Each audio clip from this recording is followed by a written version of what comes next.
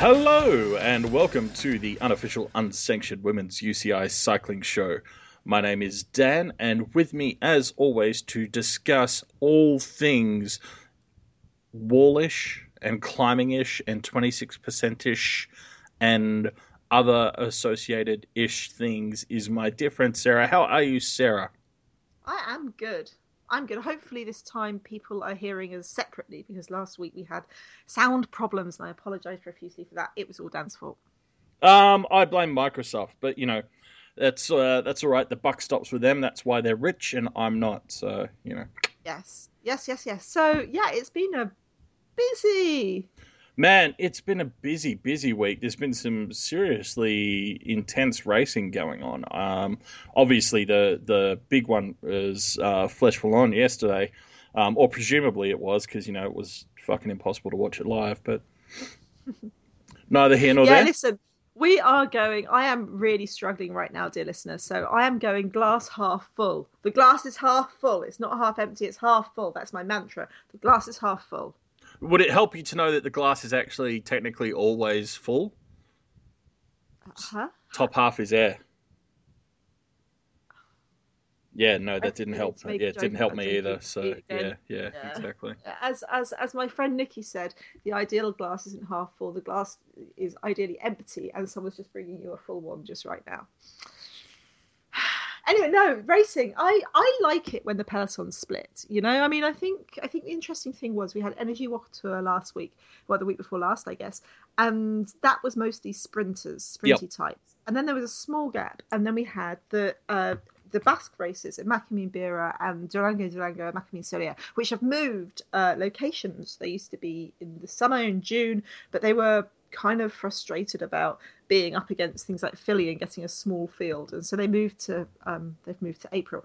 I don't know. I like it when the race splits because we've had we had basically two different pelotons doing two different kinds of racing, Mm. and then at the weekends we had the types of riders who may or may not have been in a Macamine Bira, sorry, who may or may not have been in Energy Wacht, also racing the Omloop van IJsseldelta and the Ronde van Gelderland, Yeah. which is Dutch style racing and classics. So I love it. I really enjoy it. It gives me. I like it when you get different teams and not the Yeah, same. Not the exactly. same It's not the team. same makeup.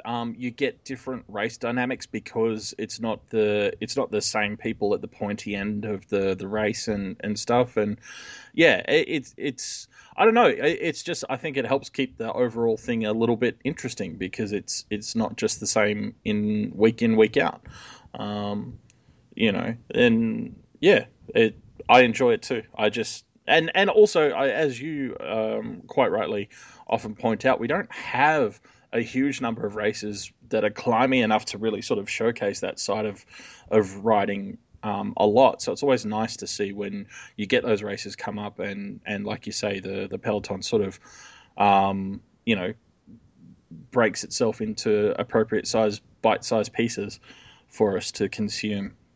Yeah, I mean it's always sad. I mean it's sad when you don't get climbing teams. It's interesting looking at who races which because you have, for example, there's only really it's not exactly right. Okay, there's going to be other teams, but it's only really Bowles Dolmans and Wiggle High Five that raced both. Now Wiggle High Five sent a less good team, I guess you could say. I mean, it's still a very strong team, still a great team. It still had Amy Peters and Chloe Hoskins over to Energy Water, but their team racing in Macamine Bira was like big guns. You Yeah, had Emma Johansson and Lisa Longo Borghini and Mayuka Danny King and Hagawara, Miyuka Danny King. Hagawara. Yeah, Yeah, and at the same time, you also but then you also have bowls because they're both big enough squads where you can have teams with enough big stars. So in the bowls in the bowl on the bowls side, you had Evelyn Stevens and Megan Guarnier and Caroline Canwell, who we haven't really seen race much for mm. bowls. Kasia Paulowska, similar, who hasn't really raced much for bowls because she was racing track. Yep. So it's kind of nice to see these Demi De Jong. It's nice to see them kind of coming in different formations as well Yeah, yeah. because the bowls teams that's been winning everything has been pretty straight, has been pretty static. It's, you know, when you've got a good formula, stick to it. So it's been really good fun to see different riders shining and different riders having chances, and yeah, mountains. And this year it's funny, Makami Bira has always been quite hard to follow. It's a great race. It used to be very, very, very mountainous. You know, this was the one with uphill time trials and uphill team time trials and proper mountain races, and it's got flatter over the years. I mean, it's not by any means a flat race, but it's not the glory days of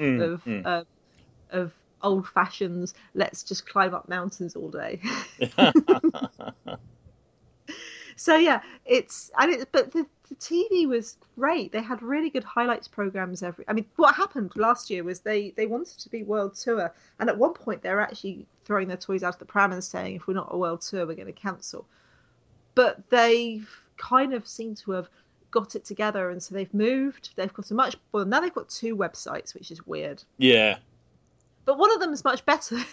Well, yeah, one of them is navigable, and that helps. So yeah, that helps. But they've got great social media and they've got great TV work, and it seems like moving has, you know, they've had to kind of up their game. I think it's good that racers don't see that throwing their toys out of the pram is the way to achieve something. Yeah, the way to achieve something is to demonstrate that you can get good TV coverage and good coverage. Exactly. And you know, like we said at the start of the season, that is exactly the point of the changes that sort of came with the Women's World Tour, were to drive that sort of development. Technically. But we'll come to that later, because it's been interesting that development has been driven largely outside the World Tour. Yeah. You know, with Makami, you know, races like Makami Bira. We've just heard that the Tour de l'Occitanie, which is a brand new race held in May in France, the 2.2 race with very small teams because it clashes with other races with Philadelphia. That's apparently going to have live coverage every day. Wow. Just like, so it's, yeah, and you know, there's all these the new Finnish race, for example. Well, it's not new, but it's new to the world, to the UCI calendar. That's got live coverage, and you know, the in like a week and a half's time, the Tour de Yorkshire's got live coverage, and that's got a much smaller yeah, exactly. And then at the same time, a storied race with a long history and a men's race on the same course on the same fucking day with cameras right there. Can't fucking, oh fuck. We're gonna, this is Dan's official fuck Fleshwell on. I will not buy Fleshwell on a beer annual post. I mean, Dan's been kind of protected from this week, haven't you? Because you have been a little bit busy in real life. You know, I've had a particularly busy week at work, and I was saying to Sarah before we started recording that I did cheat a little bit in the sense that I had a lot of stuff I needed to get done, and I just knew that it's not going to be live. So, you know, I gave myself a little bit of room to not follow as closely as I have in previous years, which eased a little bit. But then, you know, as you say, we start talking about all these other races, new races or smaller races or you know, less well-known races that are managing to put together proper coverage and live coverage. And it's just like, oh, I just want to storm into a meeting and throw some tables over and yell at people. I do too, and it's really hard not to get depressed and angry. I think that's the thing. This is why my mantra is: the glass is half full, the glass is half full, because it's so frustrating. yeah, because to stop myself swearing, I took a swig and half of the drink disappeared. But yeah, but let's talk about so we started off with Durango Macamín Seria, which is the traditional like launch of it's the Spanish mini season. There used to be a World Cup, the GP Ciudad de Valencia. No, not Valencia, Valladolid. That's it. Which started, you know, there used to be 3 Spanish races together, and it's sad that we don't have them anymore. But things have been much worse, and for Spanish racers to have live TV is really immense, because we lost Spanish races, we've lost Spanish teams. Women's cycling in Spain is much less, you know, it's just not as developed, as anywhere near as developed as the men's side, and it's been sad. It's been very, very depressing to, you know, because there's so many good riders, but it's just been frustrating that Spanish cycling has never really got over the Olympics. I've completely forgotten her name. Maribel Moreno's Olympic doping, I think, has been, you know, a kind of bit of a death knell. She was the first rider to be popped for doping at the Olympic Games in, I want to say 2000. I could be wrong. 2008. She was she was tested positive for EPO. Immediately tested as soon as she landed in Beijing. She fled the country for Spain that same day, having suffered a panic attack. at being told that she had to do a test? Or... Yeah, exactly.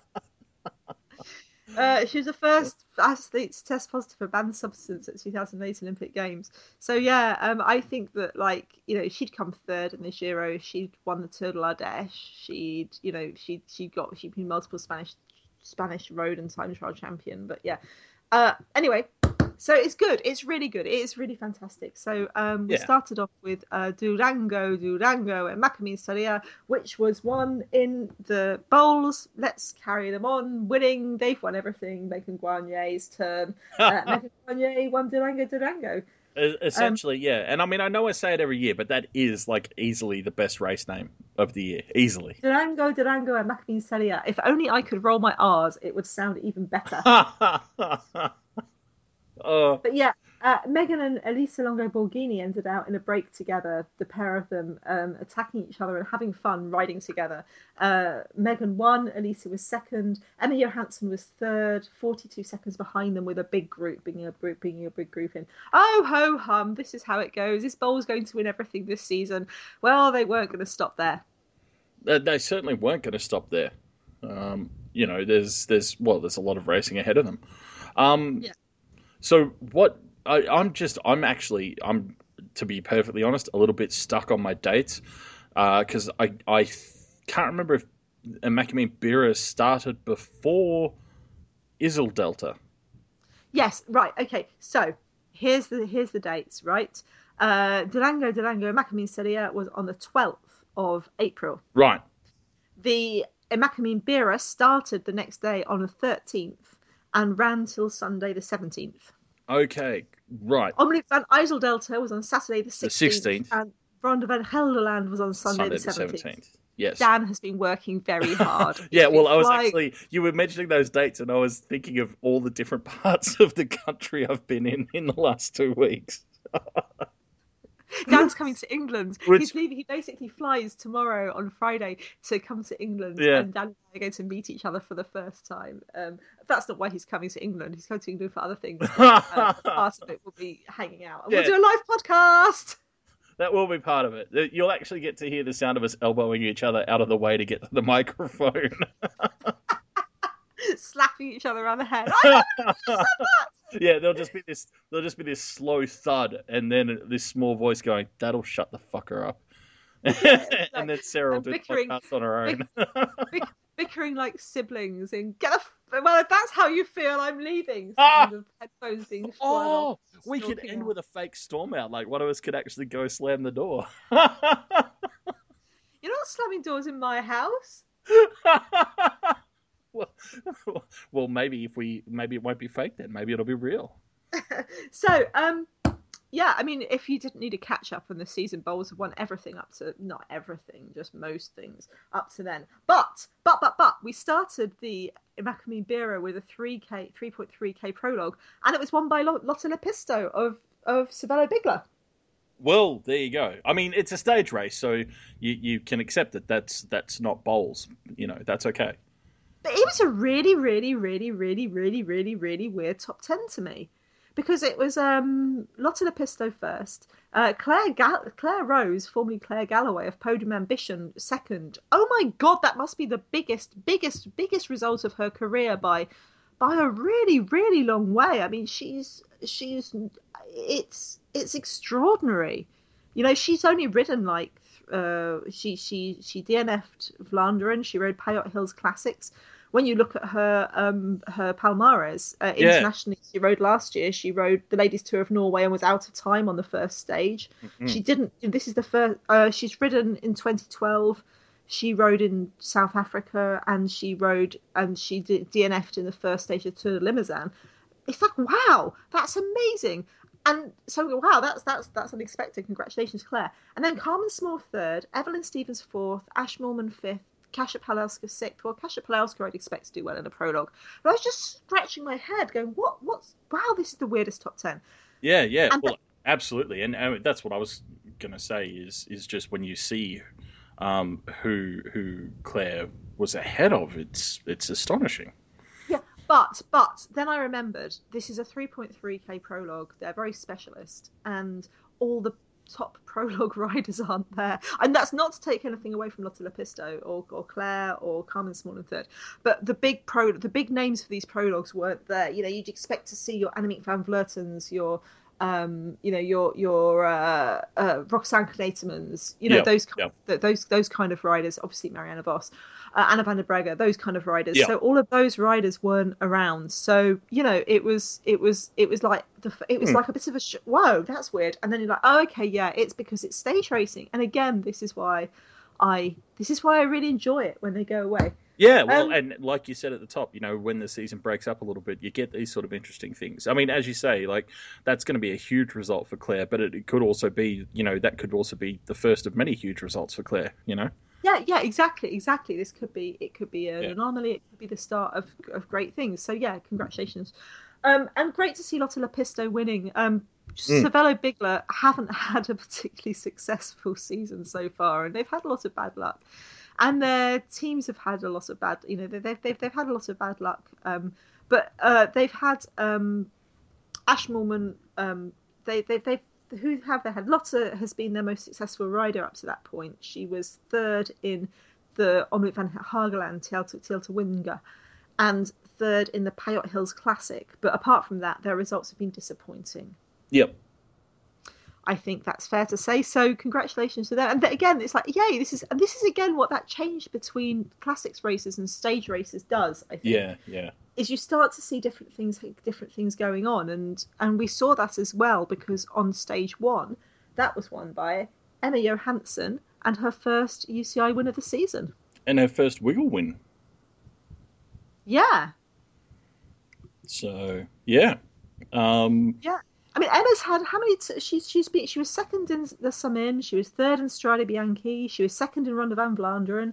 Obviously, she's third in Durango, but that was her first win of the season. It's kind of, and I don't mean this in a mean way, but it's kind of classic Emma. Like lots of podiums, lots of right up theirs, but it always seems to take a little while into the season before she hits that first win. So yeah. I mean, for the last couple of years, I think last year she'd had some. Was it last year when she broke her collarbone, like 4 weeks out, and then raced Van Vlaanderen 4 weeks out, and she'd had both. She's had some bad luck. Which, by the way, is still what is clinically known as batshit insane. So, Yeah. And I just want to say, I think I'm going to have to. I'm taking a hard line. It's interesting. I have got a hard line on riders riding ill, and especially, I mean, it's different, I guess, when you've broken something like your collarbone. That's, if you get a bar in there, it's pretty easy fixed, or Ellen Van Dijk riding with her ribs. But I've been thinking a lot about Shelley Olds, who crashed in, I want to say Genta, or maybe it was actually Strade, and she had a head and neck injury, and then she crashed again in Binder, and it's made, it's basically, it's like, and I think that was the crash that took out Trixie Warwick, and ended up with Trixie's kidney being taken out. And I kind of feel like, I don't know what I don't like harden the fuck up to that extent. I don't think it's a good idea necessarily to be riding with. Well, of course I don't think it's a good idea to be riding with head and neck injuries. I think it's fucking crazy. Yep. So yeah, but what can you do? It's well, you can have a podcast and say it's fucking crazy, I guess. Yeah, and I mean, the Macamine Bera is a race that's super close to Emma's heart. When she started out as a cyclist. She moved over to Spain to start with, and she was staying and working as an au pair part time in Spain with her Spanish family while she was racing and trying to get right. So the Basque Country is very special to her, and the Macamine Bera is very special. She won in 2013, and it was great. I think it's good to see. Right, yeah, click. we've got it. She's got to win. Yeah. And Well, and also because, I mean, I know we've talked about it several times, but I found Wiggle this year just super interesting as a team anyway, because they're doing that like super transparent behind the team kind of video style stuff. It's interesting to see that journey as they start to put those pieces together and get some results. yeah. And she won with being out there with Carmen Small of fellow Bigler, with Georgia Bronzini, Emma's teammate, leading up a group 14 seconds behind them. And yeah, it's like, oh, okay, Bowles, you're not getting it all your own way. Interesting, you know, when you've got that thing where you've got a short prologue, so you don't have too much. It hasn't like messed up the GC Yeah, too much, yeah. and immediately you go into interesting wins, and you're like, yeah, this is going to be a fun race straight away, I think. So yeah, so that was the I want to say the Thursday. The Friday was stage two, finishing on Urquiola, which is a nice bass climb. It was, you know, one of those stages where you look at the profile, it's completely flat, completely flat, completely flat. Oh, Urquiola. So you know, beautiful classic Basque climb, gorgeous, gorgeous surroundings, and Emma won that one too. With just a second over Megan Guarnier from Bowles. So, you know, it's not like Bowles were absent. They were there. They were definitely there. Yeah, and it was like, because it's a climb, you have Elisa Longo Borghini, Emma's teammate, 4 seconds behind her. Ash Morman Passio from Savella Bigler, 5 seconds behind her. and no results after that. So Yeah, let's not mention Hannah Solovey. Hannah Solovey, everyone's favourite rider, 7th, 2nd, and 5th. So yeah, it's like, oh, this is going to be fun, because they're not going to get it all their own way, and you're sitting there going, well, maybe, you know, obviously Meg's in great form. yeah, Obviously Emma's in great form. They both really want this win. Last year's winner, Kasia Nyadoma, and her team Rabo Liv aren't here. So disappointing. But you know, yeah. So yes. stage What three happens was next? Yeah. yeah, stage three was kind of a climby, bunchy. Well, interesting, because Giorgia Bronzini, Wiggle Honda, Wiggle High Five. I'm gonna actually finally be able to say Wiggle High Five just when they change their secondary sponsor again, aren't I? Yeah. They'll go back to Honda as being the second name sponsor or something like that. It'd be great. Well, something else starting with H is the rule anyway. Yeah.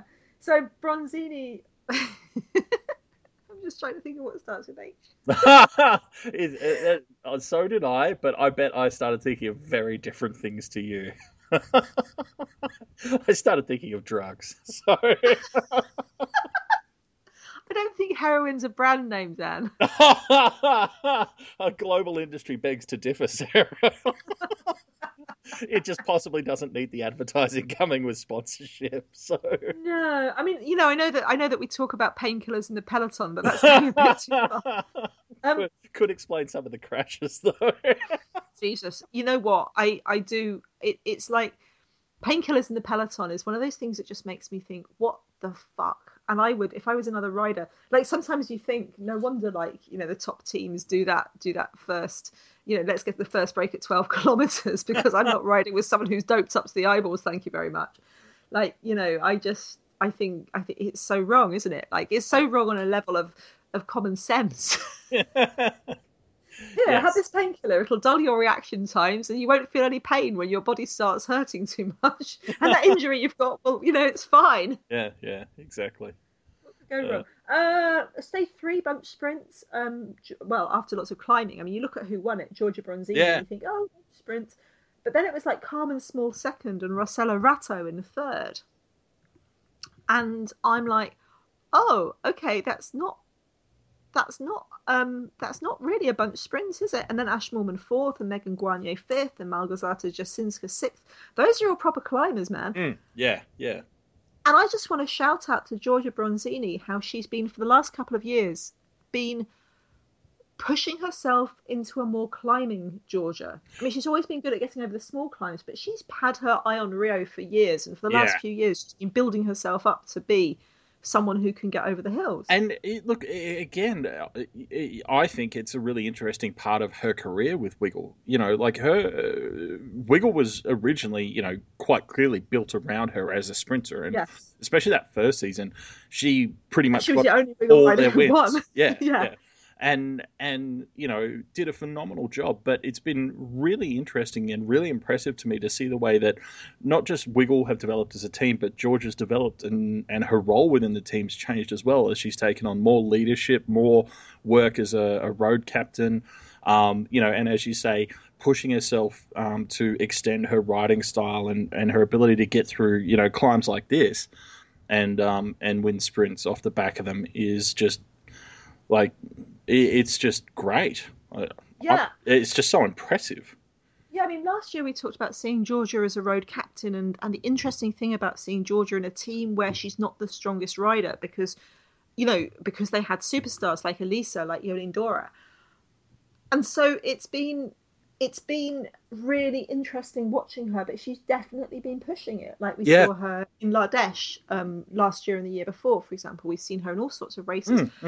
And basically, I'm interested in, as a trackie, as a world champion points rider, Georgia's looked at Rio and gone, I want Rio for the road. Yeah. And rather than the track, and that's really interesting. I mean, I guess part of it is taking away the points race, which I will always mourn, and moving it into the Omnium, because I guess Yeah. Georgia's not so good at the time trial sections of the Omnium. But yeah, I mean, she's every. I mean, I look at Georgia and I think she's just screaming, "Give me an Olympic spot." I don't think she can win Rio. Look, but to be honest, it would be very hard to deny her. I think, given assuming she maintains the same sort of all peaks again, I guess to the same sort of form that she's showing. Um, Based on her palmares, her experience, her knowledge, her comfortability, leading a team on the road, all of that sort of stuff. I mean, I think it would be pretty hard to deny her a spot. yeah. But I mean, except for the fact that Italy has so many good riders, and it could be. I mean, I think Elisa Longo Borghini, Elena Cecchini. Rosello Ratto. This is the other thing. Yeah. Seeing Rosello Ratto coming back. Rosella's been very quiet for the last couple of She years. has. She really has. And it's always a little bit odd when you see someone who's so young and so strong and so good doing so well and then just disappearing. You kind of like, that's odd. But a couple of weeks ago I talked to Elena Cecchini at the start of the of the Energy Water, and she's got very strong opinions about how the Italian Cycling Fed isn't very good at developing their large range of very good young riders into elite success. And we look at Elisa and Georgia, who were like racing, allowed to race for foreign teams basically, because the Italian Cycling Fed used to keep them very close, and Elisa going to High Tech broke the mold. I mean, obviously Noemi Cantele did that when she was racing for High Tech, but Elisa is this one of the modern crop going, actually, I want to get outside of that. And it's worked. So anyway, so interesting. So that was stage three, yeah. So final stage. So they went into the final stage, and that was fascinating because in the final stage, Emma Johansson was leading the GC, but she wasn't that far ahead. She was only like a handful of seconds ahead of Megan Guarnier and Carmen Small.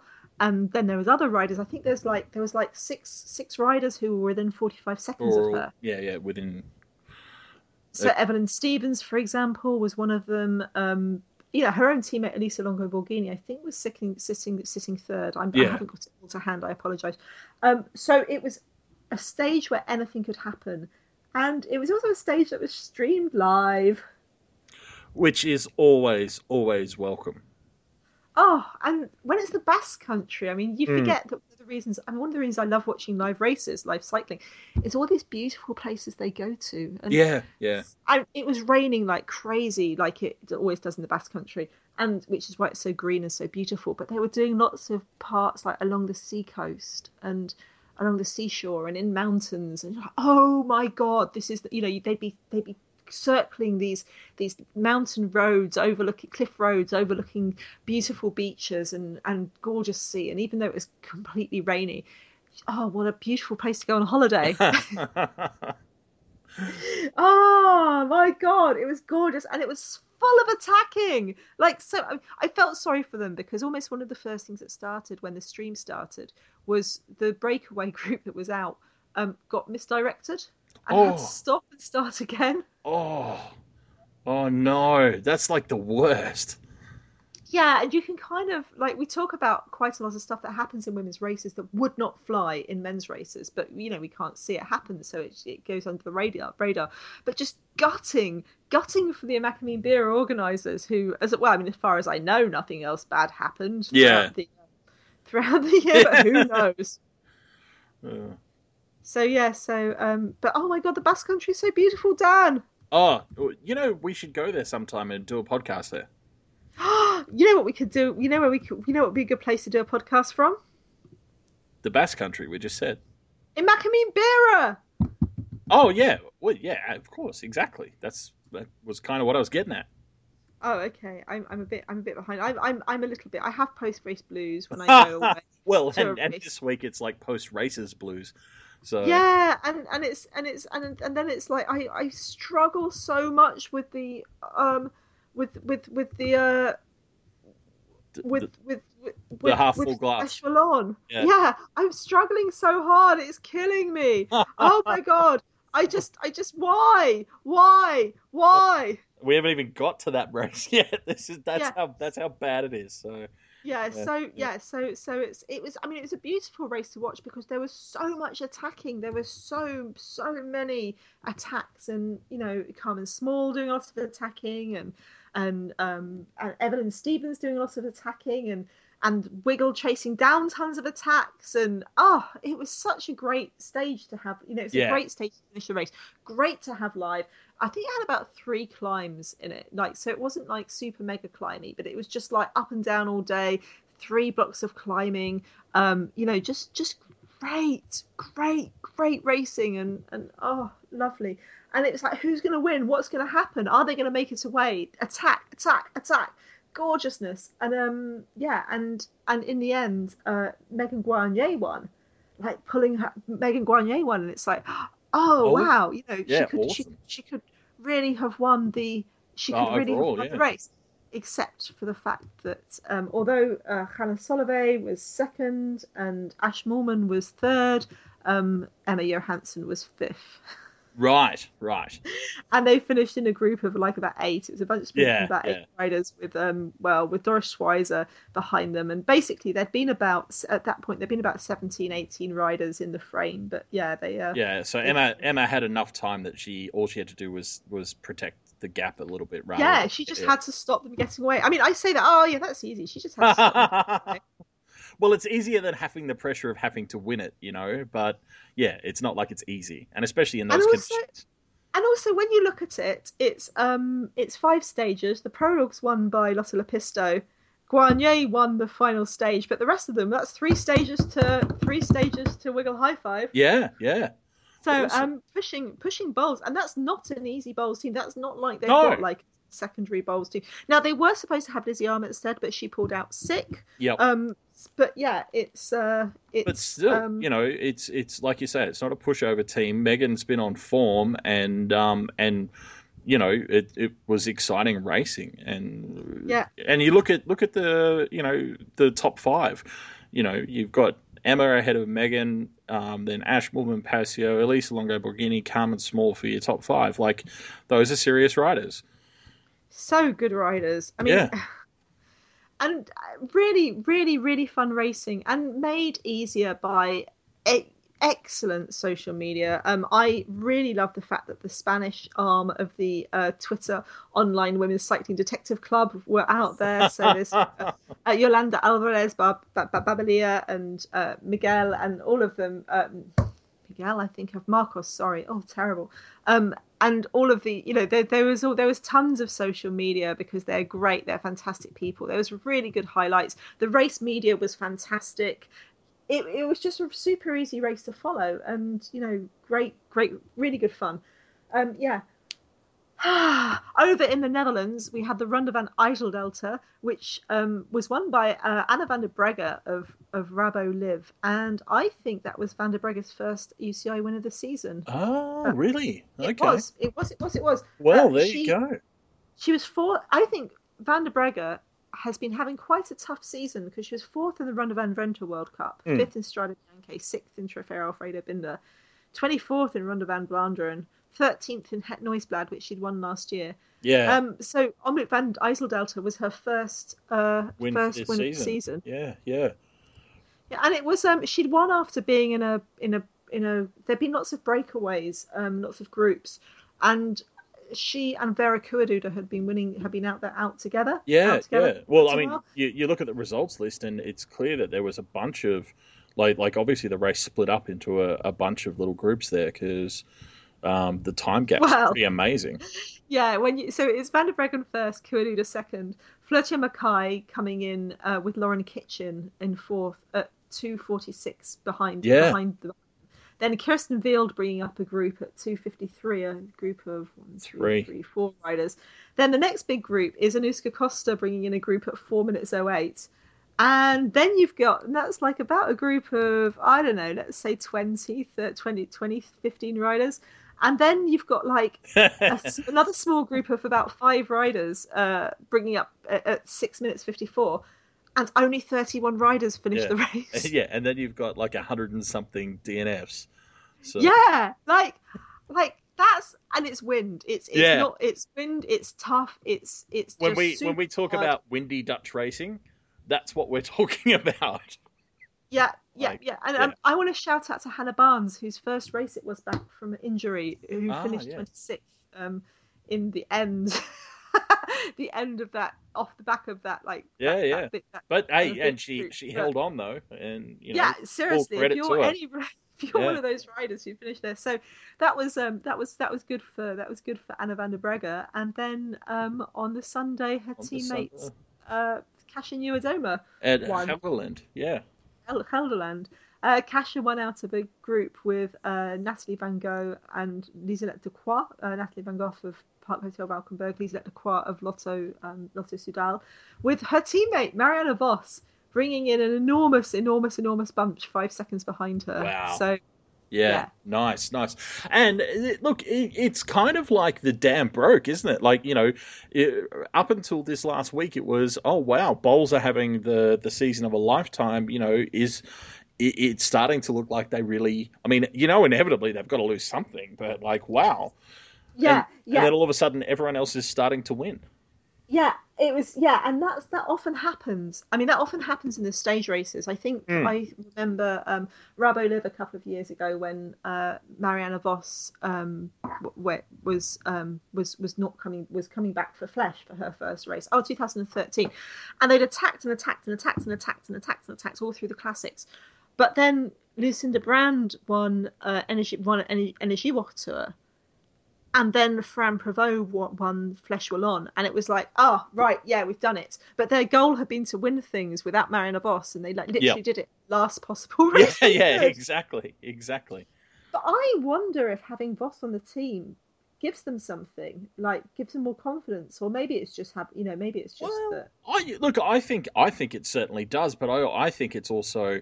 I mean, we all know how good Voss is at supporting her teammates, and also how smart she is tactically. I have no doubt that it's even down to little bits of advice on the road, and also the kind of mind games that Voss is so great at playing that can just help set you up and make that small gap turn into a real gap and stuff like that. Yeah.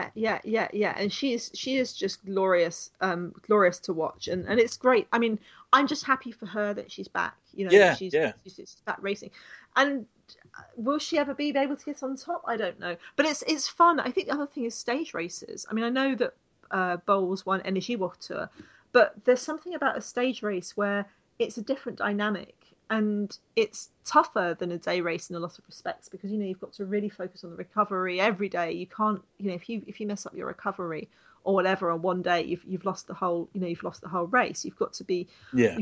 completely on your guard. So, and they live together in a different way. So I'm glad, I'm happy for them that. I mean, Bowles has been delightful to watch. They've been super fun. They've been a fantastic team. But I've got to admit, I'm not really sad that their winning streak's broken. I think if we'd have carried No, on, well, I mean, for no other reason than the fact that they'll be back too, because I mean that's the other part of this story is that it's obvious that Bowles, had their whole team geared up for the start of the season as a big set of goals. classics. Yeah, teams. yeah, Yeah, big massive teams. exactly. So But it's entirely understandable that they would also start to taper off a bit now, or even as they have other riders coming to the fore.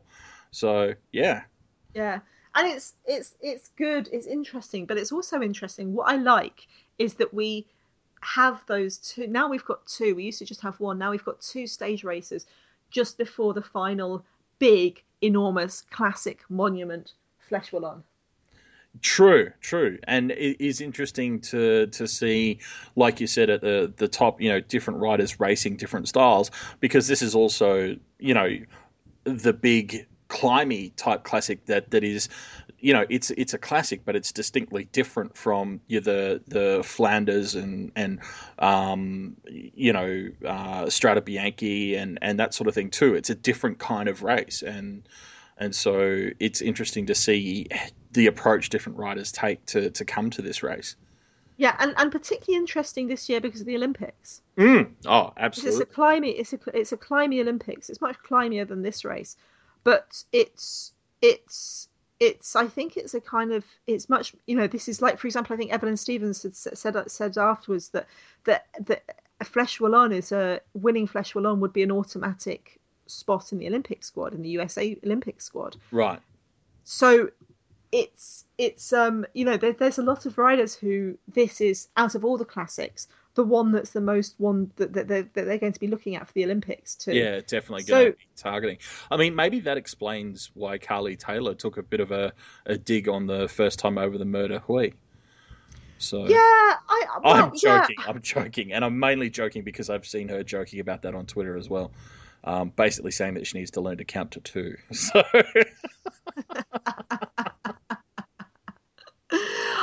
I mean, yeah, it's an interesting race. So if you don't know the Flèche Wallonne, it's a hard one on the one hand because the tradition of Flèche Wallonne, the traditional way to do it is you all ride. The joke about Flèche Wallonne, it's like the joke about Milano San Remo, isn't it? But the joke is that you all ride round together and then you have a sprint up the Mur de Huy. Now, I mean, obviously, sprint up the Mur de Huy, we're saying it tongue in cheek because that fucker is steep. yes, it's like, and like right now you're thinking, oh, don't talk to me about Steep. I know Steep. And what Sarah and I are trying to impart to you right now, dear listener, dear beloved friend listener, is that you're fucking wrong. Yeah, I've walked up a bit of it because in 2013, oh, thank you, Carl Lima. Carl Lima let me go to the race with the high tech products team, and so I walked down a little bit of the Mur de Huy and then up a little bit of the Mur de Huy. And as I was walking down it, and I thought I was going to snap my Achilles from the other side, Yeah, yeah. like I was like, this is really, it's actually a really hard street to walk down because you're like, my ankles aren't supposed to go this Yeah, yeah, far. and the problem is that there's no actual way to do it. Like you can't walk down it sideways because your ankles aren't meant to go that far sideways either. Like there's no good way to do it. So, And you get to a point where you're like, I better start walking up right now. 'cause, maybe I'll crawl for a bit because it seems safer. Yeah, yeah. And you're like, my Achilles weren't really happy about being concertinaed up. Now Yeah, they're not madly happy about being stretched out. it's just it's brutal. I mean, it seems disarmingly less steep because it averages out at about 9%. But Yeah. what the dirty nasty little secret is that about halfway through you hit this bit that's just like an absolute kick to the guts. That's 26%. Yeah, literally, and it's on hairpins as well. Yeah, Like it's not like it's like a nice straight up. It's like, so you get these 26% hairpins. Oh my god, yeah. it's so exciting. It's like it's such a good climb and it's just beautiful. And I always don't remember riders talking about, yeah, it smells of sausages and it's really hard to climb because it smells of sausages.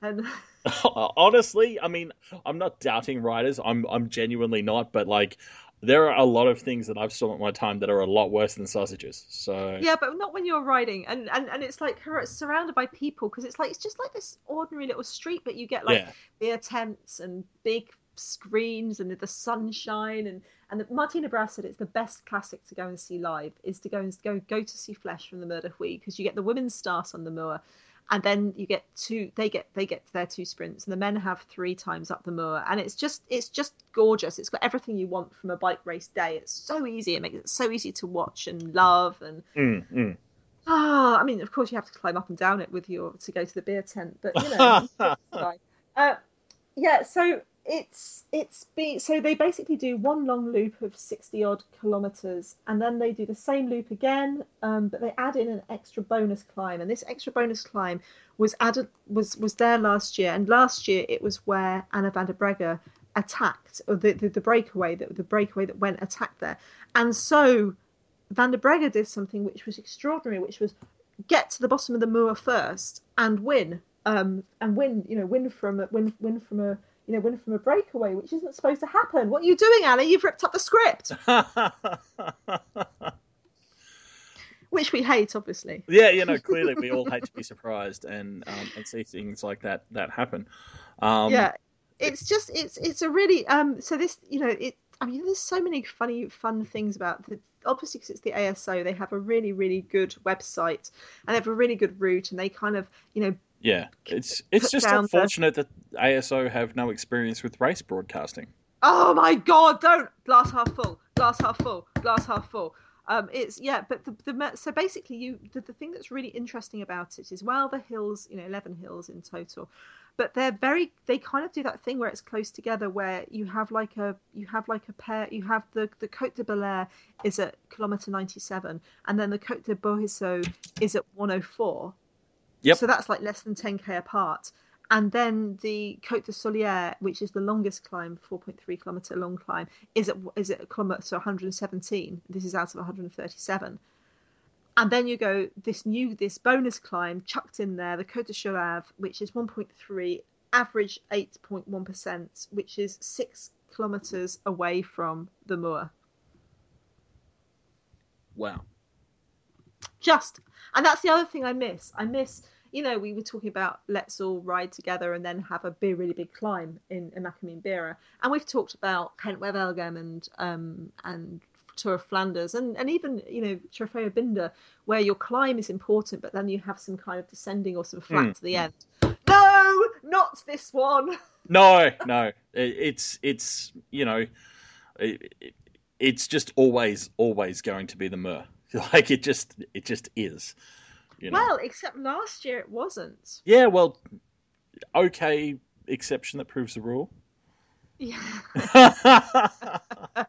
And so they kind of started out. So they started out with an escape group of 7 had got away, which was Emilia Forlin from Ali Cipollini, Lex Albrecht, B Pink, Lex One puts hoovered up all the GPMs in the first part of it. Cecilia Gotas Johnson of High Tech, Shayla Gutierrez, Silence, and Sophie Dyke from Top Spot Vlaanderen, Jess Allen from the Aussie national team, yep. And Katia Ragusa from Servetto Footon. Really interesting early break.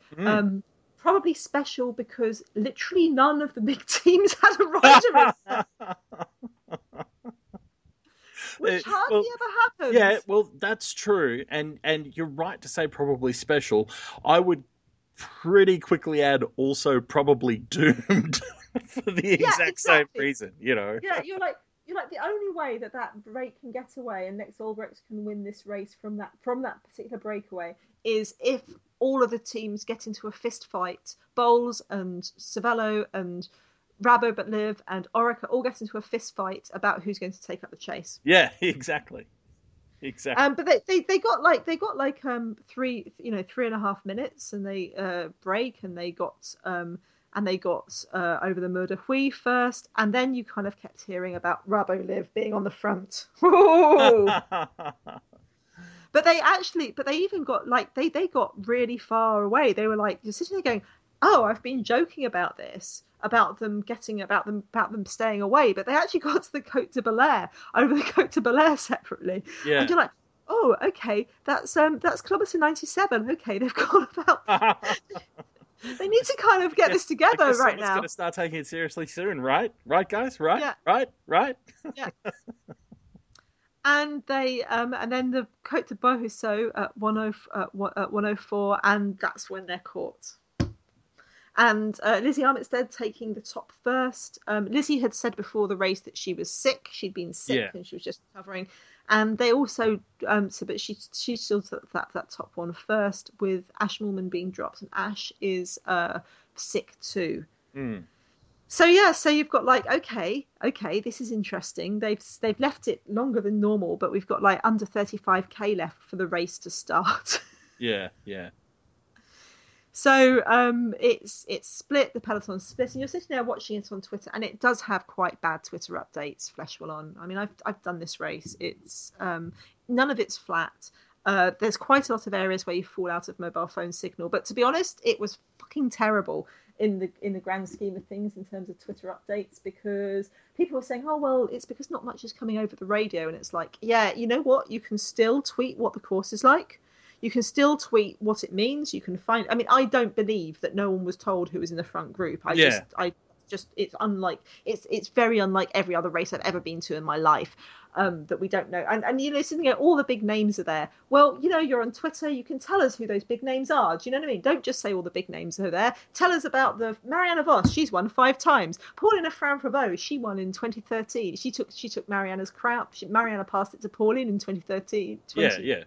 Or just, you know, tell us the story of, you know, why they're there today. You know, like this is the thing, is it's not that hard to go, oh, okay, so, you know, so and so's there, but they're actually there to protect the move, because they're actually riding for whoever who's leading the chase, or whatever. You know, the point being that whatever the situation at that point in time, there's still something to tell about it. You don't have to know which order they're currently lined up in to be able to tweet. You can. I was at this point doing live commentary, and it might have been crap. I didn't listen to myself, but it's like, yeah, there's definitely things to say. So Moolman's out, and Moolman loves this route. Moolman Passier's out, and there's no one else really who can climb, who can go for Mer Sprint. So Cervelo Bigla, calm and small, hits the front, goes out solo, and you're like, oh my god, that's actually quite a good play. She can't win.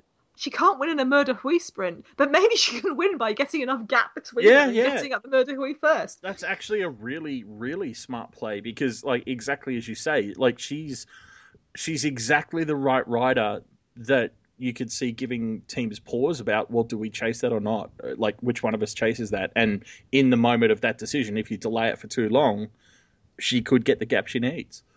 Yeah.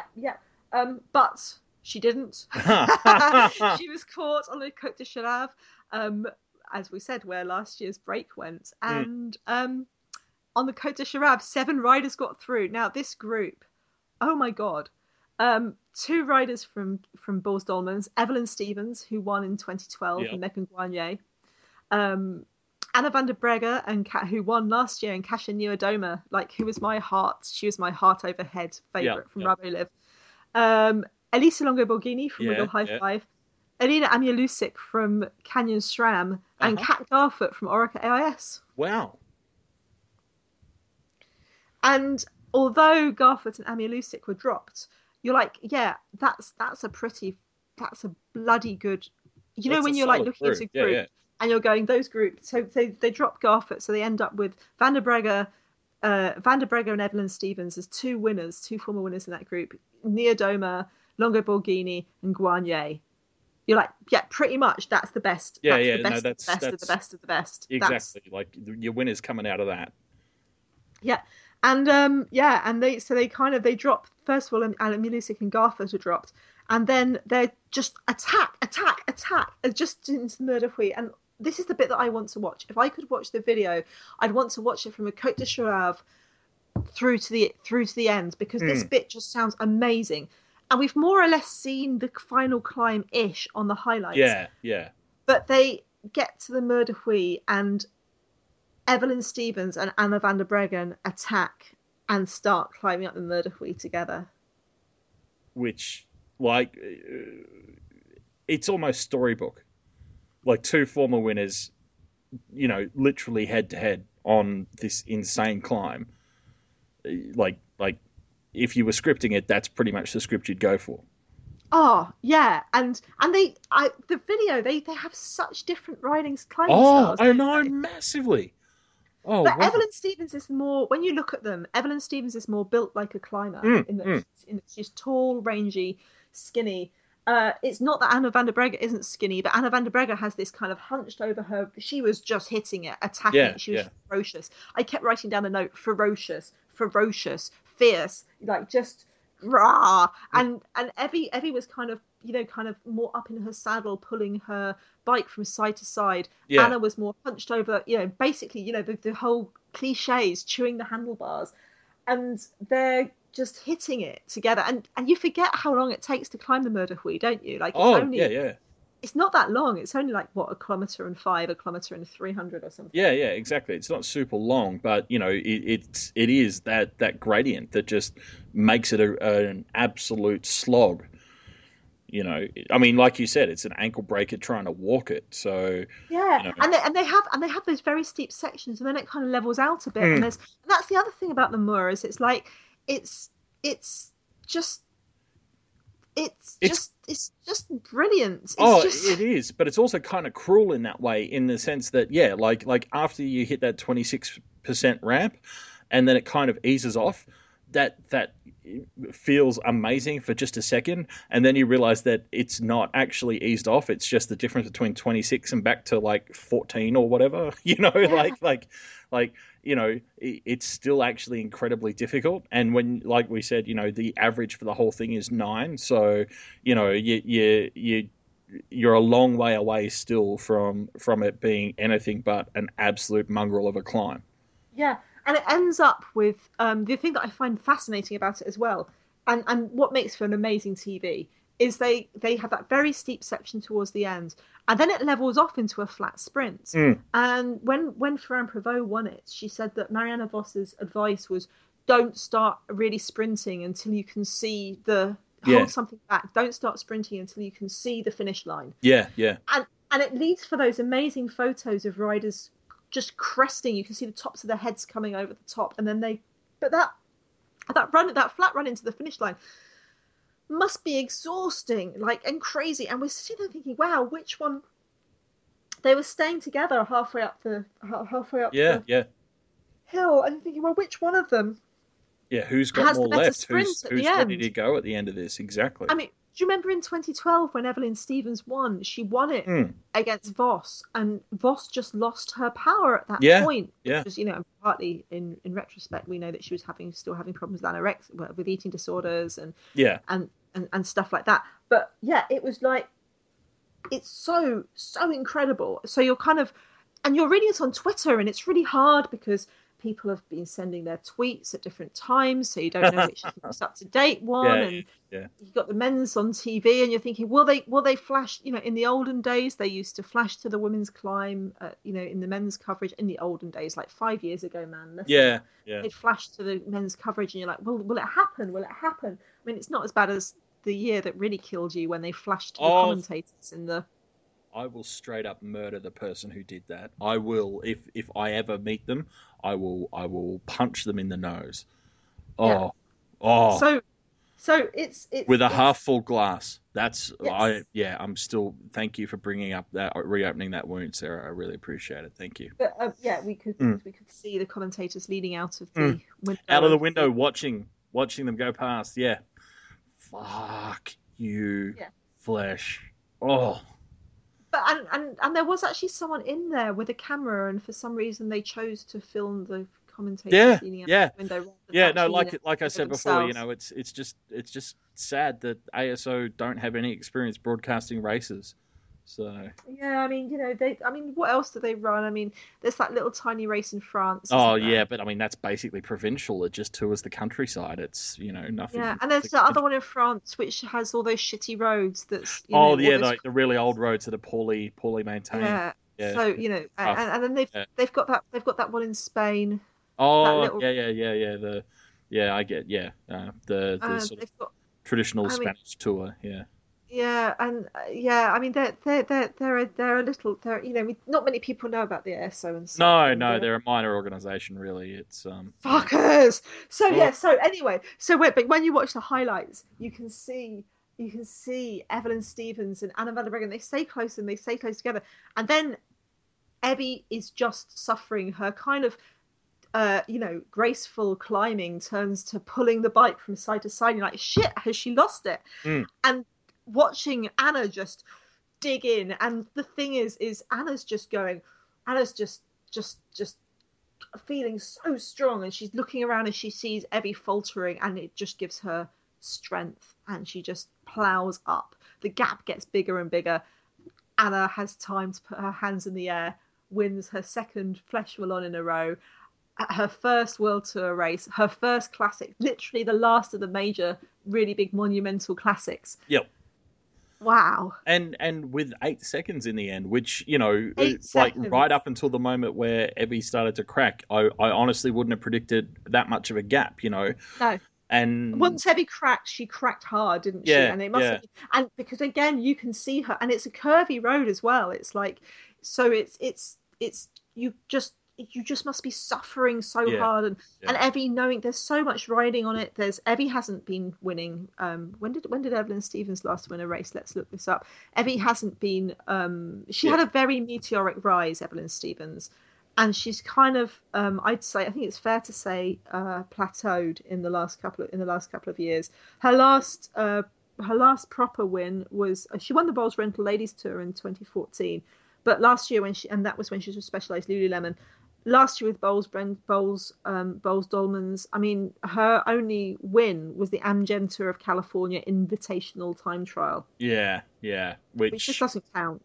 It's certainly nothing that you'd peg your career on. So no, and she's she was third in the Women's Tour of New Zealand last year. Yeah, well, and then all of that. That was her only podium, really. That was her only podium last year, and this year she's not been on the podium. No, it's been a slow start to this year. Even and to be fair, part of that is the fact that Bols is a super team this year, and has is literally spoilt for choice. But at the same time, like you said earlier, Evie herself said this race is especially for the American team a key race in terms of Olympic selection.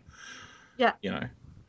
Yeah. So so. The other thing that was interesting was when they were battling at the bottom, was that you could see the rest of the breakaway group together. The that breakaway group of five.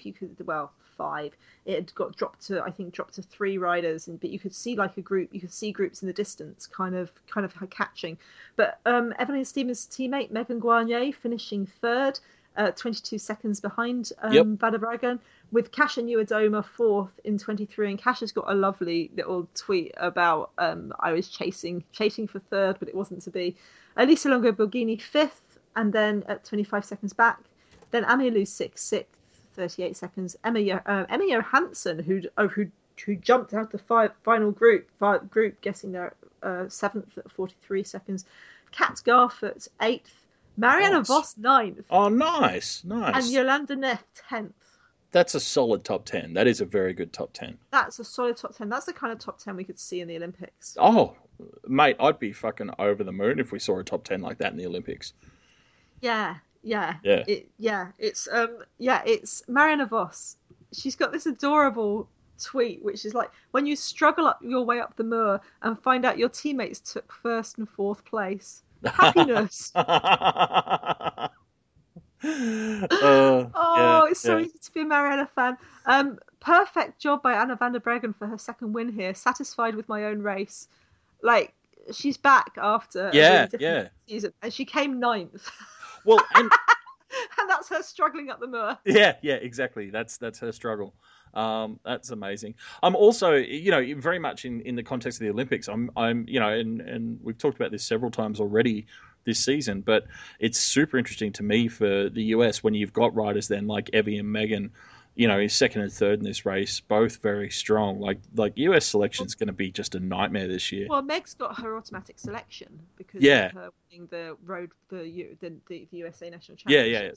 Obviously, Kristen Armstrong wants another crack at winning a ITT gold, but if Kristen Armstrong rides the ITT, she's not going to get to place the ITT. That's one place down from the. Exactly, that's an overall detraction really from the road team, to be perfectly honest.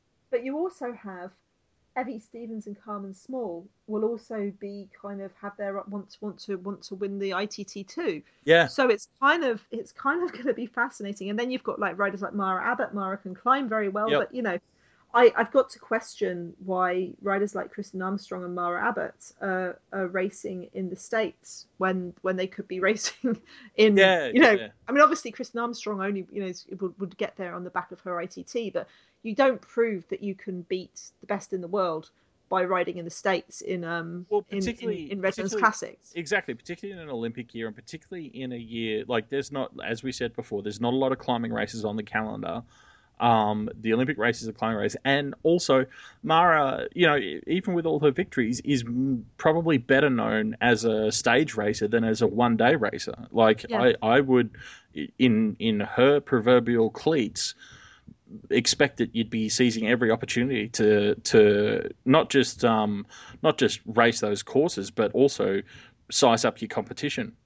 Yeah, well, Mara is one of those riders who we just don't. I mean, the men are much more lucky because they can be like this, but Mara's pretty much a pure climber. Mm. I mean, I know she wins other things and she's done very well in American races in other things, but the thing is Rio's a lap course, and every time they go up, they've got to come down. Yeah, yeah, exactly. And that's the thing. So to me, while I understand Mara's, you know, notional claim on a spot, to me there's a giant question mark there. Like it just doesn't quite add up for me. But Yeah, you yeah, know, I mean, that's part of it too. The politics of Olympic selection is very complicated for every country, yeah, and the truth is that someone always gets, you know, pissed off. Right? oh, I mean, and then, to be honest, the American selection is always like as much decided by lawyers as it is for anything else, Yeah, isn't yeah. it? It's like Well, but yeah, I guess that's where I'm going in a lot of senses because I can see a large number of permutations in which I would completely expect and possibly support a legal challenge because there are yeah. a lot of riders knocking on that door with legitimate claims to a spot. So, Yeah, I mean, speaking of, I don't know if Mara's racing it, but the Joe Martin stage race starts today. oh That's right, UCI. That's a UCI race. It's I can't see a start list on their website because, of course, I can't. oh, is it organised Oh, by ASO by any chance? no, ASO, to their credit, do actually have start lists. They believe in start lists. They Yeah, don't believe yeah, in videos. But yeah, it's I guess it's one of those ones where we'll see the start list when yeah. when you know when stage one's done. But yeah, it's a nice race. So maybe that's where Mara is. Maybe she's riding the Joe Martin stage race. Who knows? Fuck. Cycling, isn't it? Four stages, prologue today, 4.8k, and then then two road races, and then a crit. Now, I didn't think they were allowed to do that, but who am I? They've obviously changed the rules on crits. I should probably go and look this up in the UCI. If you But get it on the UCI website, fuck. yeah, I mean, yeah. Look out for United Healthcare. There and of course, this is a build up for the in the USA races to the Tour of California. No, I don't even see Mara Abbott on the rider list for Right, Joe Martin or Kristen Armstrong. So it's kind of interesting because it also means that they're not going out for UCI points. They're not going out right, for right. qualification points for the Olympics. So, huh. Interesting.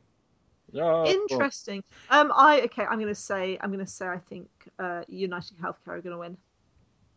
yeah, I'm not going to argue with that. So Flesh, uh, Lizzie Armitstead still in the World Tour leaders Yep. jersey. Uh, Finally, someone other than Bowles Dolmans winning a World Tour race. Yeah, yeah.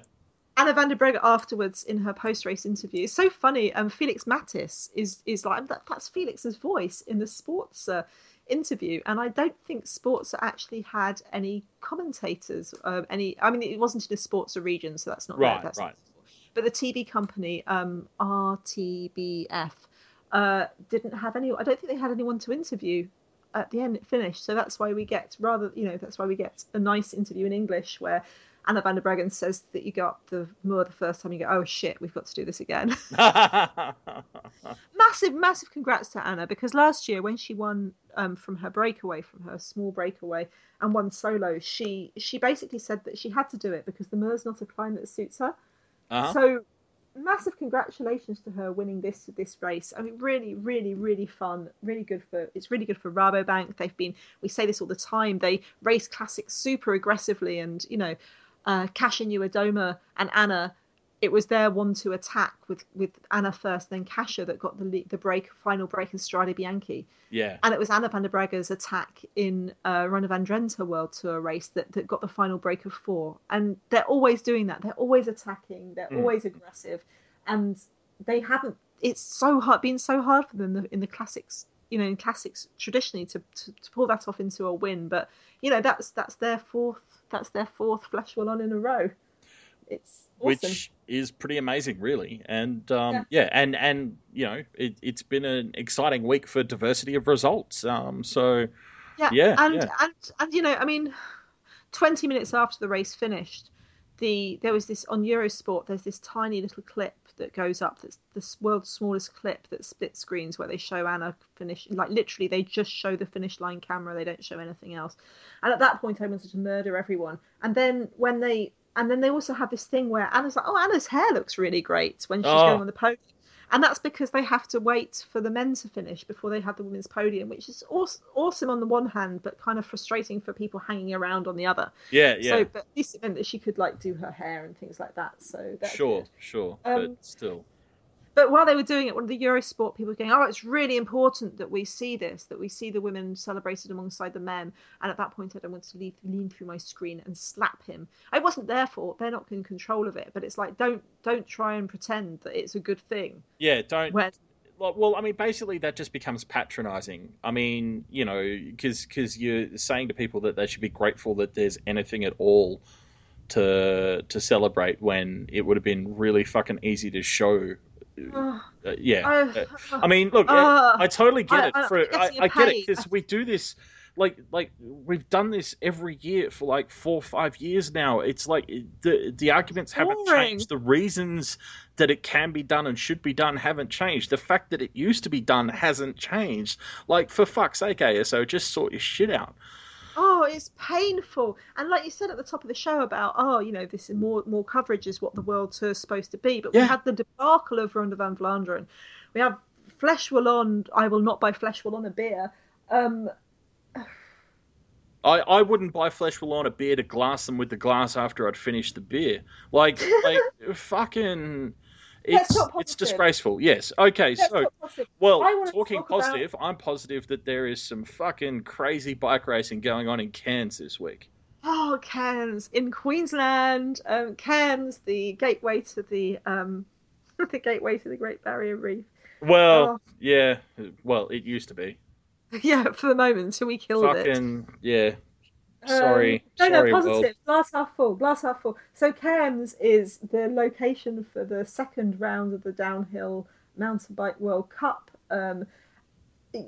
It's hilarious. It's got spiders. Last year they had to stop the race for a while because there was a python on the course. It's got stinging trees. Yeah, look, that might be misleading. Like, let me just clarify. When we say python, we mean snake the size of a small tree. So that's what I'm thinking. Yeah, just like people at home might be thinking carpet python, or as Sarah earlier discovered, we actually have a species of python in Australia that's known as the children's python. That's how many fucking snakes we have. We've got one that we're like, oh, that's a kid's python. Don't worry about it. Yeah, it's always awesome because you always have every single photo gallery of track walks and stuff includes pictures of like riders taking pictures of giant spiders and going, oh yeah, that's not a bad one. It just will like fuck up your riding. It won't do it too bad. That one, they only have to cut your arm off if you get bitten. You'll live. And it's full of jokes about it being the only downhill course where you're safer between the tape on the course than you would be off. Yeah, but even that's relative. Like, you're safe, but it would certainly be a mistake to believe that you were safe. It's going to be glorious. There's the usual cavalcade of amazing media live coverage. It starts at 5:20 a.m. at British time, but because Red Bull TV is amazing, they also archive it, so it's going to be Crazy that in 2016 someone's finally invented the technology to fucking show an event live and record it so that you can watch it whenever it suits you. I mean, what are we, living in some kind of fucking dream future? Yeah, this has only been happening for the last 5 years. Oh god! Mountain bike. Dear Red Bull, please gut ASO, buy them out, and teach them how to do shit. Fuck. Oh, I think when there was the last round of the mountain bike downhill World Cup was Lourdes, and they showed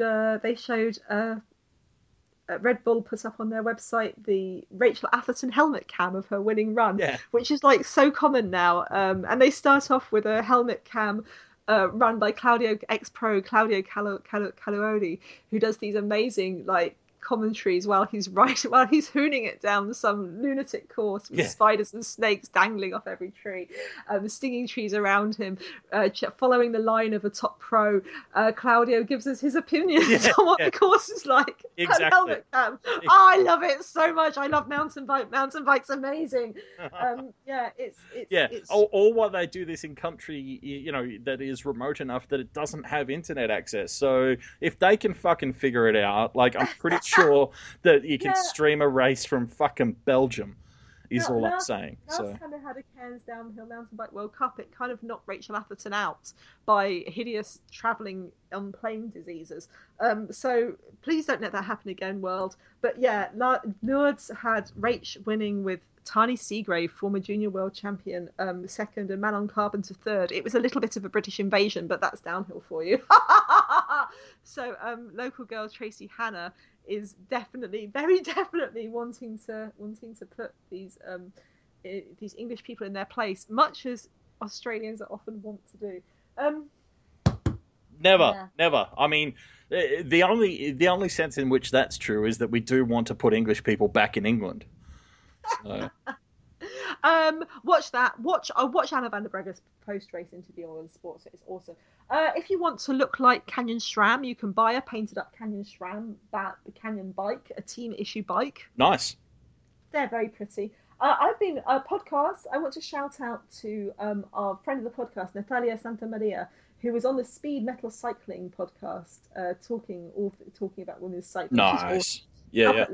In our blog, prowomenscycling.com, and I was on the Patreon podcast where they asked me about all sorts of things. Nice. Patreon. That's because you're also a very important part of Patreon, because that is where people can make themselves look better and support you at the same time. For as little as like $4 million a month, you can help support Sarah with all the work that she does. And when I say $4 million, I mean more like £2. But if you ever thought you'd like to buy me a beer, yeah, you can do it. Exactly. A big thanks to everyone who does contribute to Sarah's Patreon. You may not realize, but she actually, does almost all of this work for love. And the support that you are able to provide her is actually really, really meaningful and makes a big difference. So actually, to be honest, when I get to like days where I'm completely pissed off and like glass half full, I think about you, and generally because that gives her the money to fill her glass up and finish what she needs to do. Oh, sadly, it's not even that. That's the sad thing. So Joe Martin stage race this week. Omloop van Borsele, which traditionally has really nice media, on Saturday. Dwars door de Westhoek on Sunday. GP Liberazione, I don't even know if that's back on the calendar. It used to be. It might not be, on Monday. Then we go into Glacier Olovar, which is a 2.2. We got a really amount of clashes this weekend. Next weekend. Huge number of things coming up.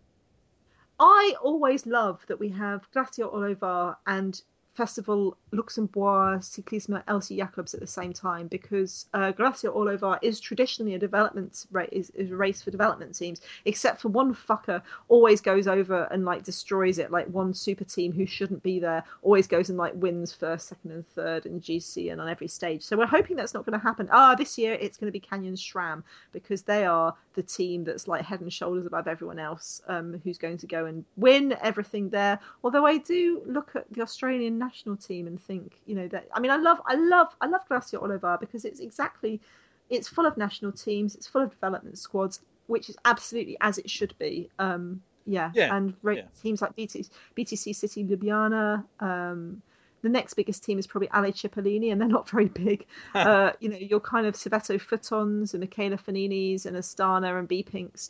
That's how it's an exciting glimpse of that next tier of riders coming through.